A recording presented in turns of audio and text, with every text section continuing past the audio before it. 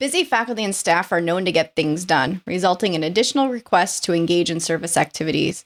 In this episode, we discuss how and when to say no throughout your career trajectory.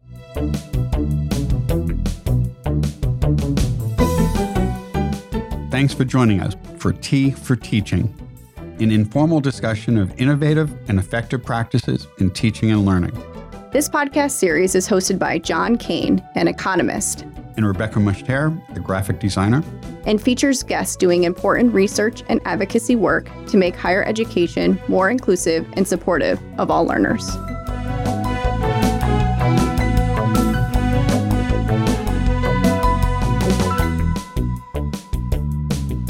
Our guests today are Kristen Kreil and Kendra Cadogan. Kristen is a psychologist and the Dean of the College of Liberal Arts and Sciences at SUNY Oswego. Kendra is the Chief Diversity and Inclusion Officer and Interim Director of the James A. Triandaflo Institute for Equity, Diversity, Inclusion, and Transformative Practice at SUNY Oswego. Welcome, Kendra, and welcome back, Kristen. Thank you, John. Thank you so much. So today's teas are, Kendra, are you drinking tea? I'm not.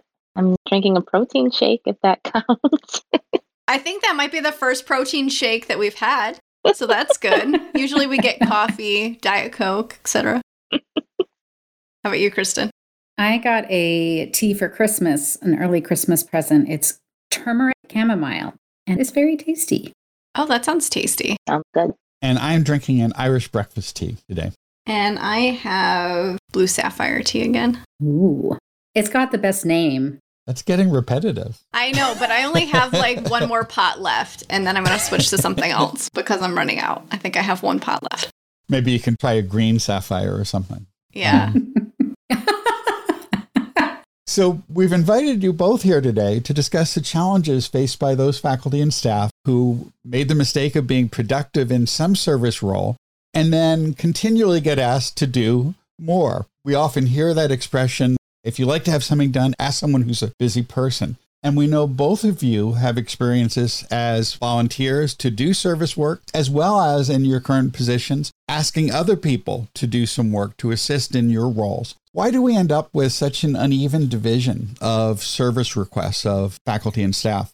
One thing I love about starting with this question, because we're going to talk about some strategies that people can use to think about service and say no, but you didn't ask that as the first question. What you asked was about the structure of the institution and what makes the structure of higher ed create uneven service roles. So without answering to start with, I'm just going to say, I love that as an entry question because it's easy to talk about the difficulties people have saying no as an individual issue, but it's an issue that people can develop individual strategies for, but it's not an individual issue. It's an institutional issue. It's an academia issue. It's a structural issue. So good question. And I'm going to start by saying that there is no good institutional tracking of service. I'm sure all of us on this podcast have asked people to serve, but it's not like we're looking at a list and saying, well, this person is already advising 2 student orgs and serving on 6 committees and doing all of these other things. There's no master list. So we can't look and say, oh, it would be so much. And at the same time, I also realize that's a total cop-out answer because even though there's no institutional list, we also know, don't we? Like, I could ask this person who is chairing faculty assembly, that's what she's doing. I could ask this person that I've seen at the last 12 committee meetings that I went to, and that's not of one committee, that's of 12 different ones. So on the one hand, there is no institutional tracking, but on the other hand, as frequent targets, we know who they are. So why do we keep asking the same people? What do you think, Kendra? I think that those are all great points, Chris, and I totally agree. You mentioned the chair of the faculty senate, who happens to be a woman. And I think that segues into another trend that we see really well, which is that we often see women and minoritized faculty being asked to do things more frequently. I think some of that is related to just some antiquated stereotypes that we have about gender and ideas about women being nurturing and all of those things, and maybe willing to please or able to serve in roles that we might not traditionally ask male faculty and staff to serve in. But I think that some of it, particularly for women, and I guess for minoritized faculty too, is about the pressures that women sometimes face in the workplace around their careers and around advancement and wanting to make sure that they're always going above and beyond to prove themselves. And you never want to say no because you don't know how that will reflect on you. And you certainly don't want to be seen as less capable or not a team player or not willing to take charge or take initiative. So all of those things in ways work against folks, and I think make it easier for us to continuously burden certain people with a plethora of requests. One of the things that you both highlighted a little bit is that the faculty and staff who are regularly involved, regularly volunteering, regularly providing service become more visible in these spaces. So those are the people that you think of first because they are visible. There's a lot of faculty and staff who may actually be great folks for particular things, but they're just not as visible as well. I'm not really sure how we raise the visibility of some of those folks too, but I think that is just something that does occur. And part of what you're mentioning is also that service really is a skill, and that when people do certain things, they get better and better at it. So the dean is looking for an interim chair from outside of the department. The list of people who has both the skill set and the temperament and the proven leadership skills, that's a short list. That's a very short list. Certainly, as people serve in more challenging roles, they really do develop unique skill sets that make them more easily tapped in the future. But on the other side of it, in asking newer faculty and staff to serve, I don't know what you do, Kendra, but I actually, in the college, I look at a list.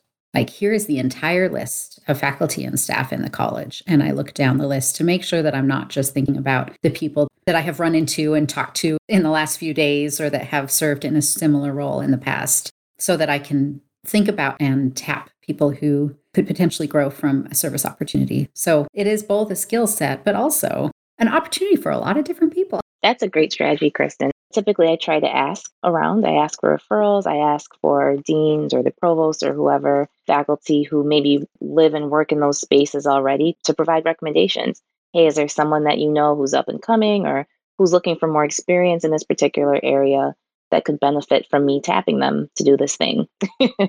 One thing we didn't talk about specifically is the desire to have diverse voices in many of our service opportunities and how that is unduly burdensome for some faculty and staff. Yeah, that's a great point. And I think that's a big conversation. On one hand, of course, you want representation. Representation does matter. Like, we say that all the time. And I think that we really mean it. But then again, it's also very easy to fall into the patterns of these are the diverse faculty that I see or interact with regularly or who are very active in these spaces. So I'm going to keep tapping them for the same things. I think part of the solution to that, or a path toward a solution, is to make sure that we are centering inclusivity and belonging in our institutional priorities and really thinking about how we help others develop their DEI skill sets and elevate their DEI practice so that they can step into those spaces and be impactful and provide leadership and guidance in the way that we heavily sometimes rely upon faculty and staff of color, in particular, diverse faculty, to provide. It's kind of a long path toward a solution, but I think it's one way of really beginning to eliminate that problem of constantly overburdening diverse faculty and staff with requests. And part of the issue is the underrepresentation on college faculty and staff of the groups that we've been referring to. And those same faculty and staff, though, often have more demands on them from students because while our student bodies have become much more diverse, the faculty and staff have not been. And many students will reach out to people from affinity groups that are, again, often somewhat limited on many of our campuses, which puts additional burdens on those faculty and staff. Yes, absolutely. And that service that's often invisible. It's easy to count or say like, oh, this committee, that committee. But I think advisement and mentoring, that takes a lot of time and energy, and it's not as well documented. Clearly, Kristen already raised the flag that we don't have a great way of tracking these things anyways, but I think that in particular is something hard to quantify because it doesn't look the same for everybody. Yeah, I've been thinking about this a lot, and I think that one of the difficulties with this is that the recipient of the service is the student, which makes it highly visible for students and almost invisible for faculty colleagues. So if you're advising a student organization that is really active, they may be doing amazing work, and the work that a faculty member is doing as that advisor may be the thing that makes the difference in retaining those students and mentoring them to successful careers. But their colleagues may not see any of it, because it's happening directly with the students and their colleagues are not going to the student org meetings. because they're student org meetings, not faculty organization meetings. So not only is it downplayed sometimes in tenure and promotion materials, their faculty colleagues don't catch that it's downplayed. If they were serving in faculty assembly or on the Gen Ed committee or the curriculum committee, their colleagues would say, wait, hey, didn't you do all of this stuff that you didn't talk about? But it's both not given as much credit as sometimes it deserves at some universities, but it also is sometimes literally not recognized because people didn't see them do it. So why do we say yes to so many things? Why do we? Rebecca, I feel like you should answer. No, I'm kidding. You're actually very good at this. I'm actually asking because I need some advice here. Kendra, why do you say yes? Oh man, that's a loaded question. It's hard to say because it's hard to say no. It's hard to say no sometimes. And when you feel like someone is coming to you because there's a need that you can fill, sometimes you can get carried away with this idea that you are the person who has to do the thing because if you don't do it, it can't be done. And then there are some of the other things we've talked about, the pressures of our careers, wanting to be taken seriously, wanting to be credible, wanting to be able to advance. You can often feel like your path to advancement is going to be barred at some point if you keep saying no. The number one reason that I say yes is one that Kendra mentioned. It's usually because the ask comes from people I care about in professional terms, colleagues that I respect who are doing good work. And if they say, can you help me with this good work? I want to say yes to them. And they're often asking about issues that I care about, colleagues that are doing good work on things that I think are really important. I want to say yes to that. But I also say yes because I am interested in a lot of things. And if people say, come and work on this thing that you haven't worked on, sometimes that'll be a yes because I just want to learn about that new thing. And when I learn about new things, that is a type of personal growth for me. I get renewed from that. So saying yes sometimes also means that I get that personal growth boost. There have been times when the ask has been like, you're the only one who can do this. Can you please step up? And I know that faculty have that implied experience too. Not always like the explicit, someone literally says, you are the only one who can do this. Can you please do this? But sometimes it's just implied. And it can be a strong implication like, in your small department, you are the only tenured faculty. How about you become chair? So I do want to question, just push back a little bit. If you stick around in higher ed for longer than about 15 years, you're going to start realizing there are ways to get the business done. It is almost impossible that you are truly the only way. Almost. Not 100%, but like 95%. Now, I don't want anybody to think that they're really not irreplaceable because everybody, at least at SUNY Oswego, I think is irreplaceable. But do you really have to do that one thing you really don't want to do? Isn't there another way that the institution can find a way to get the work done? And if you think about your colleague who's really good at saying no, you see how that works, that there is a way, that if this really is going to push you beyond your limits, there's a way. There's a way. So what are some good ways of saying no to those requests that push you a bit beyond your limit? Or that just provide inequity? Well, I think it depends. One of the things that we didn't really mention was that the flip side of always saying yes, there are the positive reasons that Kristen really just highlighted, but there are also some more practical reasons that aren't always so positive, like tenure or time spent at an institution. For newer faculty and staff, it can be really scary or unclear even about how much can I say no to? What is a directive and what is an option? And if you're new, if you're not, I think too, a lot of times, maybe at even a public institution where you do have some backing of unions, the employment structures are a little more forgiving in some cases. It can be really scary to say no as a new person, a new faculty member, a new staff member. So I think that there have to be strategies for someone tenured and who have been in a place for a long time can employ that will work really well for them, that might not work so well for someone who's newer. And it's important, I think, to maybe flesh out what's a good idea for someone who's been here for a while and what's a strategy that a newer person might employ to say no? For the new faculty who are struggling with all the other commitments they have to do to be successful in advancing towards tenure, what are some good strategies to say no? I think it's a good question that speaks to learning academic culture. And even if you've been around a long time, you're still learning the academic culture because your role is always changing. It's a strategy that an associate professor uses or a full professor or someone who has transitioned from faculty to staff. They're all kind of culture change questions. How do you negotiate this new culture.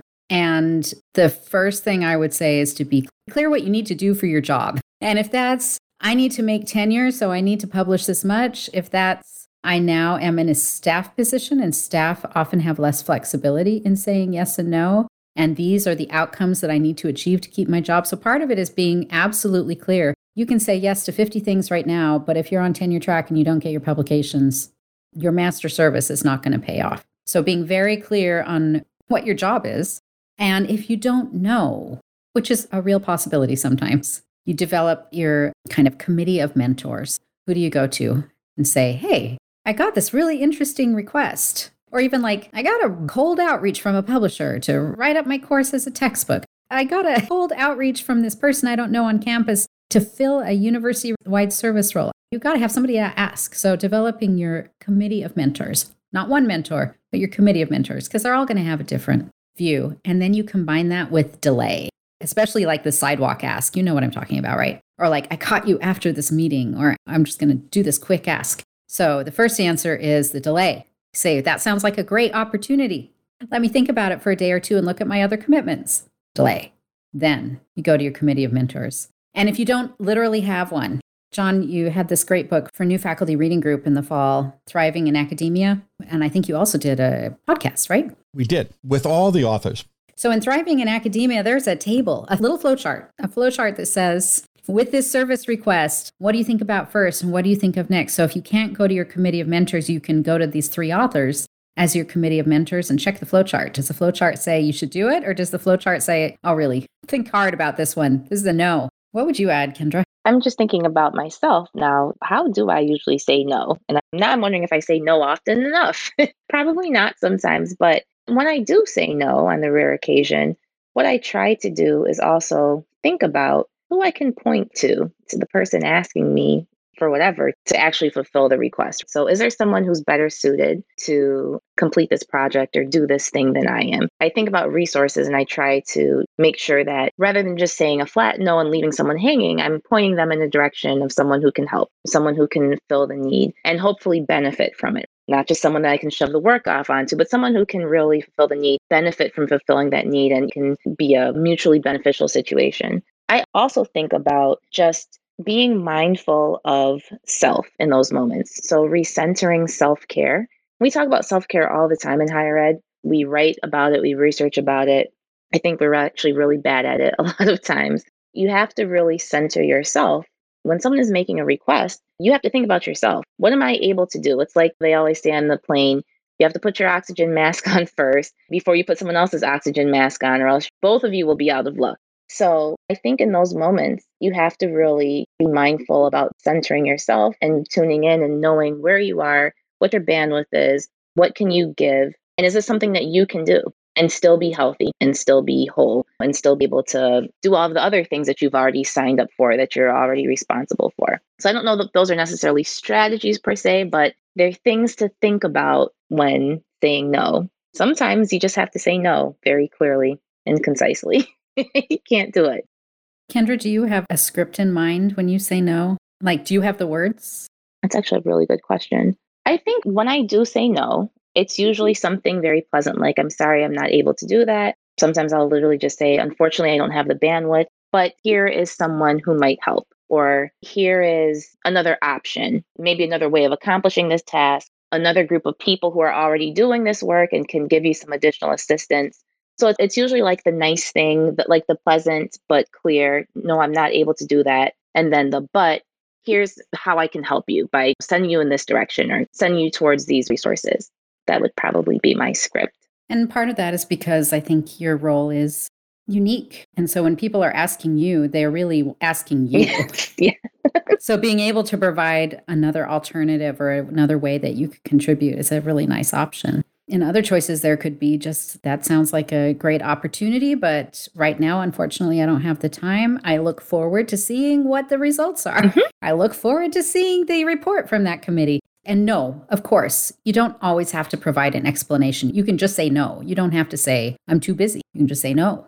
But perhaps that person is going to be someone you're asking to serve in the future. So it can be nice to continue to develop the relationship, even if you have to say no. Something that frequently serving people sometimes forget that they can do is also think about how much time this commitment is going to take and asking for that time back. So let's say you're in a small department and your colleague is injured and is out for half of the semester in the course that only you can double up on. So this is one of those where you're almost irreplaceable. There really isn't anybody else who can step in. And you know that if you're injured in the future, you'd really like your colleague to step up. So there's a little bit of a social contract where you want to say yes. But that's a significant time commitment. So what are you going to lose from spending your time on that? And how can you get it back in the future? So you could ask, if the area of your rub is really financial, you can ask for extra pay. And you probably should get extra pay either way, because it is extra work. But if your area of rub is research productivity that you've been really trying to write, you can say, well, if I'm going to do this, then I need a course release the next semester. Negotiate for the thing that you are having to sacrifice to see if you can get it back in a different way. And that is not an unusual thing. So it wouldn't be like the weirdest thing that anyone has ever asked for. Even if you've never thought about it before, someone else has thought of that and asked for it before. So you can always ask. What is your trade-off and how can you trade that back? If you're junior faculty and your chair is asking you to do something that you really don't think you have the time to do, but you're a little concerned about the chair ask, you can say, these are the things I'm doing right now. What would you suggest I take off my plate? How would you suggest I reorganize this? I'd love to say yes to this, but right now I don't have the time. How would you suggest that I prioritize so that I am ready for my next tenure review? So there are ways.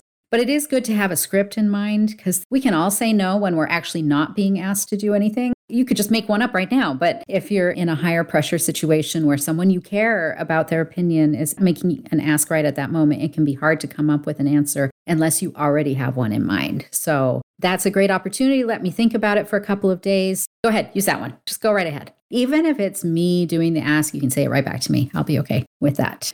What strategy I've used too is in that delaying tactic. Is always asking for clarification what the responsibility will be, what the time commitment will be, what the meeting schedule is, so that you actually have enough information to make an informed decision, because often the ask doesn't come with all that information. And you know what happens when you ask those questions, right? The person making the ask is like, oh, I don't have answers to all those. We should have goals and a timeline. No, good stuff. Sometimes you really want to say yes to something because it just is very appealing for whatever reason. What are some strategies so that you can say yes? You've mentioned negotiating for time or other resources, but the other thing that I think about is you look at all the things on your plate and see what are some things I could roll off of if I want to roll onto something new, or if I want to pursue something different, what can I get rid of or step away from? Are there strategies for being able to step away from some of the things that we were committed to before that we could think about in terms of strategies for ultimately saying yes, but saying no to something else? One of the things that we didn't necessarily mention before in the saying no, but that applies here, is this idea of acting as a consultant. So if a great opportunity comes up and you really want to say yes to it, but you have a whole bunch of other things that you've already committed to, it might be a great time to reevaluate those other things and determine what are the things that I really need to put the legwork into and be boots on the ground on. And what are the things that I can provide a perspective on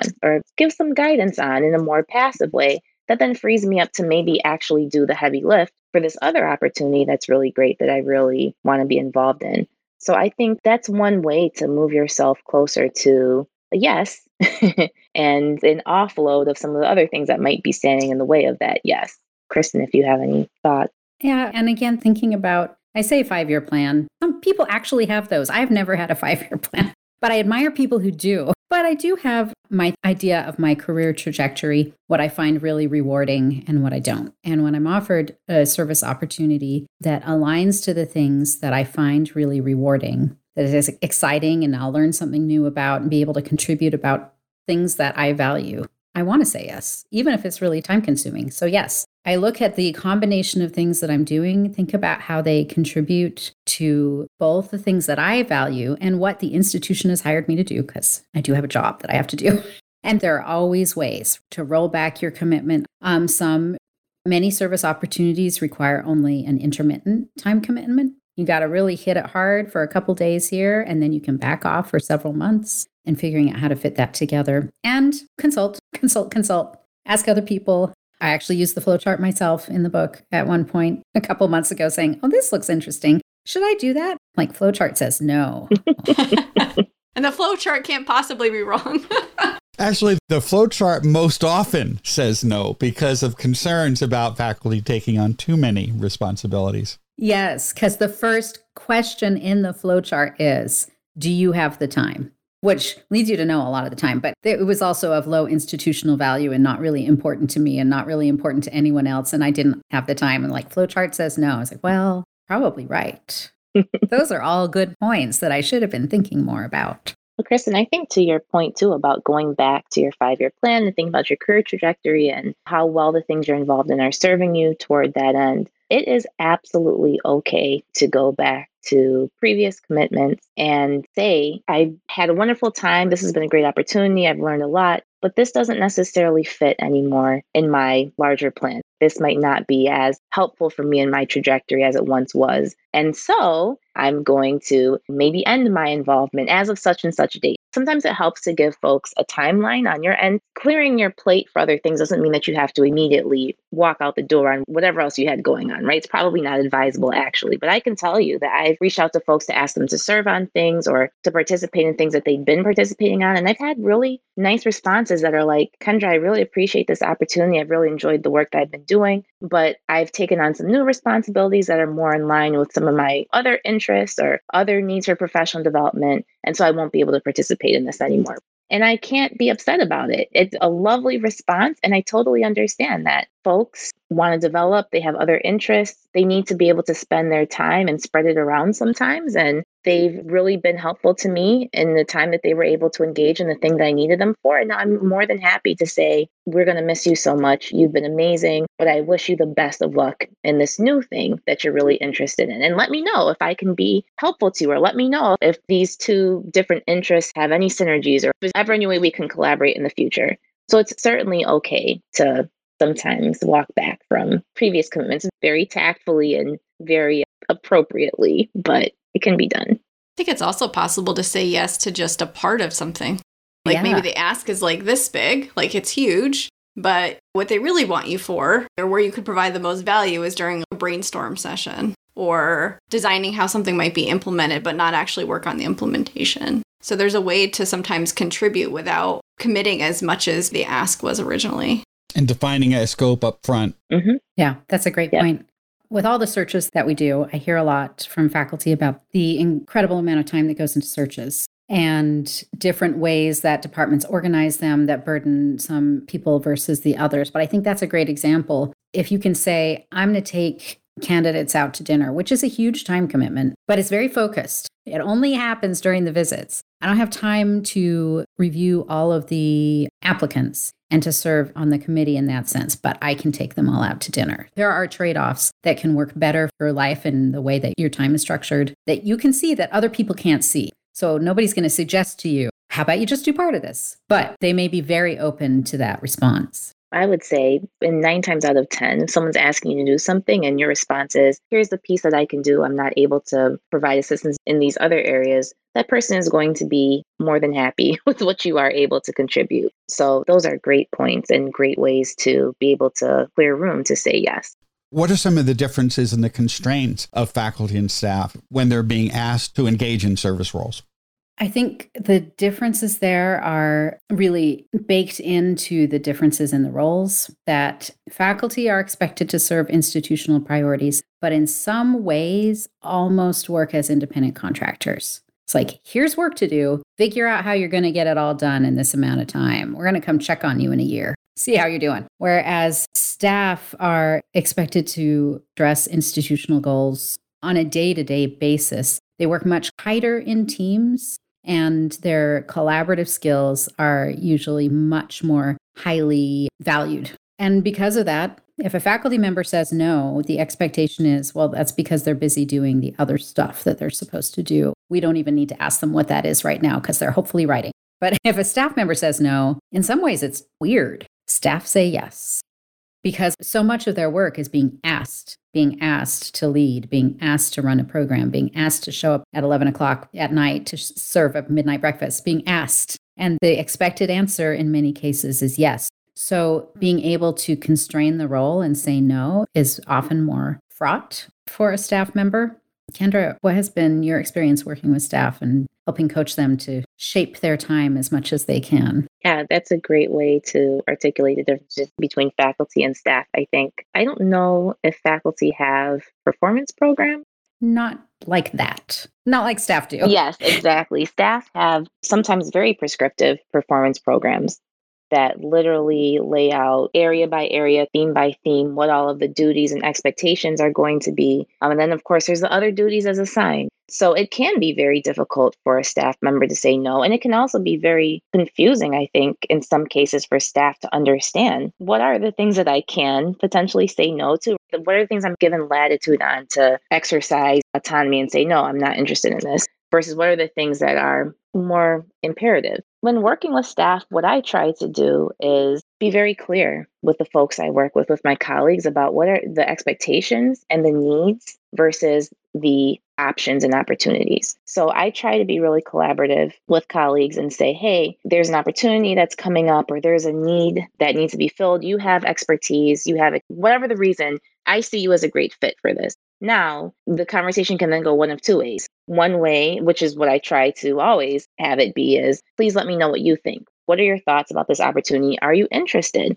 Is this something that you would want to do? And that gives a staff member agency to think about what's on the table and to make a decision about whether or not they want to be involved. The other option is to say, this is something that needs to be done. You're the person strategically for the job. So I really need your help in completing this. And that's less of an option, but at least it gives folks an understanding of like, okay, this is not necessarily optional. This is something that I need to do to be a strategic and fully collaborative member of this team. So sometimes it can be a little tricky, but I typically find that if I'm really transparent with my colleagues and let them know, hey, here's what I'm thinking about, here's why this makes sense. And this is either something that I'm offering to you that you have agency to say yes or no about, or this is something that is part of our strategic plan that I really need you to be responsible for. And here's what you being responsible for looks like. Folks seem to deal with that really well. I think it's much harder for staff when there aren't clear expectations and when they're also not given any input in decision making. When you're just voluntold, not even really voluntold, like literally just this is what you're going to be doing. It's always better to include folks in the decisions that you're making and to provide as many opportunities for options as possible. Absolutely. You can see the differences in other ways too. Like if a faculty member is asked to serve, usually no one is asked except the faculty member. The department chair isn't asked, the dean isn't asked, unless it's someone like, can you think of anybody? And then you suggest them. But usually it's straight to the faculty member and it's up to them to figure out whether or not they want to say no. Oftentimes when staff are asked to serve in different roles, their supervisor is asked first. Could you release them for this? Would it be okay with you if they do this? And sometimes faculty who move into administrative roles will start to experience that difference in culture in subtle ways and may not understand like what is happening around them. How come when I'm in this committee meeting, only the faculty say no to something, the staff say yes? Or how come when I approach this person for help, I got a little cranky email from their supervisor? So it's good to know that there's a difference and also to respect the two kind of different cultures that both have a role and their pros and cons, and to know what you're stepping into when you're asking people to do things. I think this highlights a little bit of what you were mentioning before, Kristen, about knowing what your role is or what your position is. Because sometimes staff would also have the opportunity to ask a clarifying question, like, how does this fit into my performance plan? Or how does this help us meet the goals or initiatives that my division or my group is meant to be achieving? Absolutely. Because if there's not alignment there, then that's a pretty easy no. Absolutely. Do either of you two have strategies that have worked for you? I have never been very good at these decisions. Rebecca? I say no sometimes.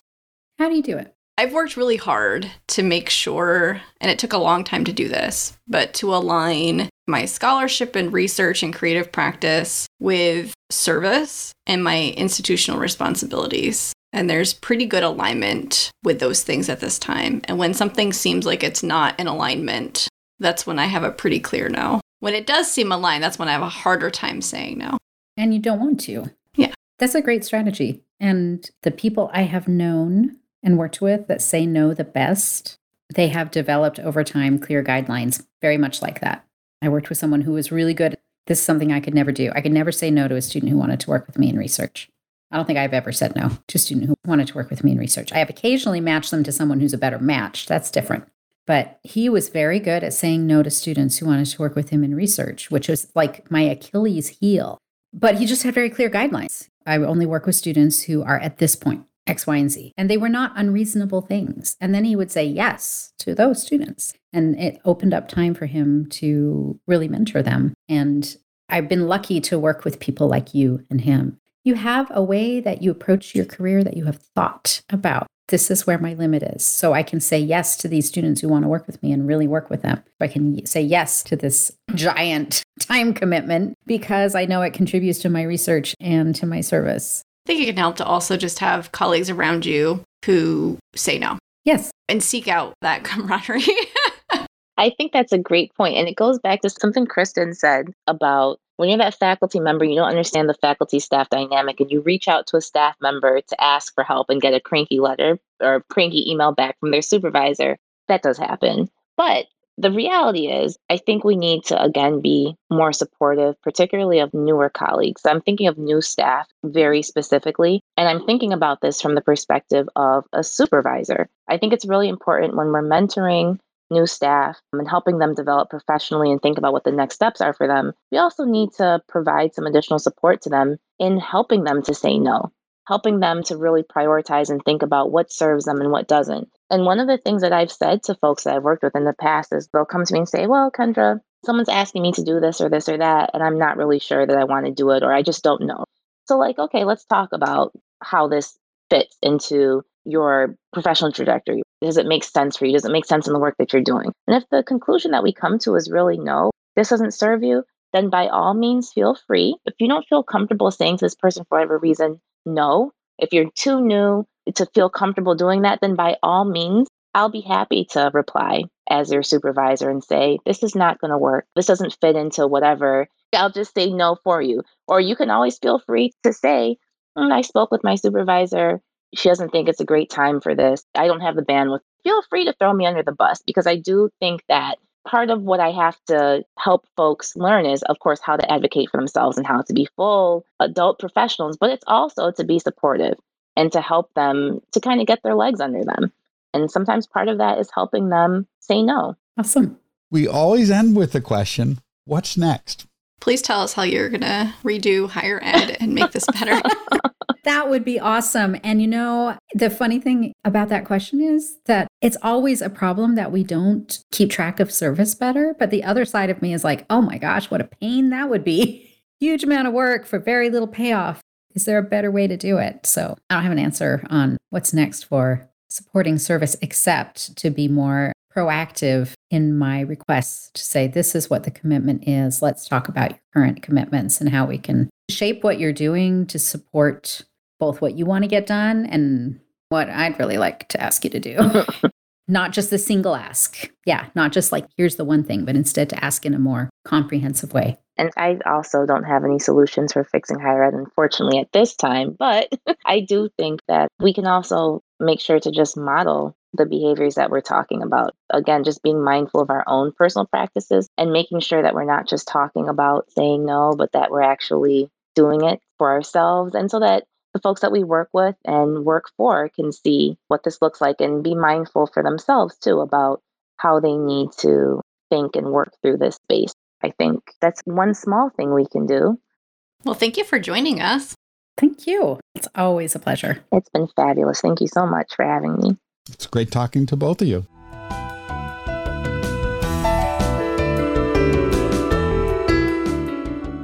If you've enjoyed this podcast, please subscribe and leave a review on iTunes or your favorite podcast service. To continue the conversation, join us on our Tea for Teaching Facebook page. You can find show notes, transcripts, and other materials on teaforteaching.com.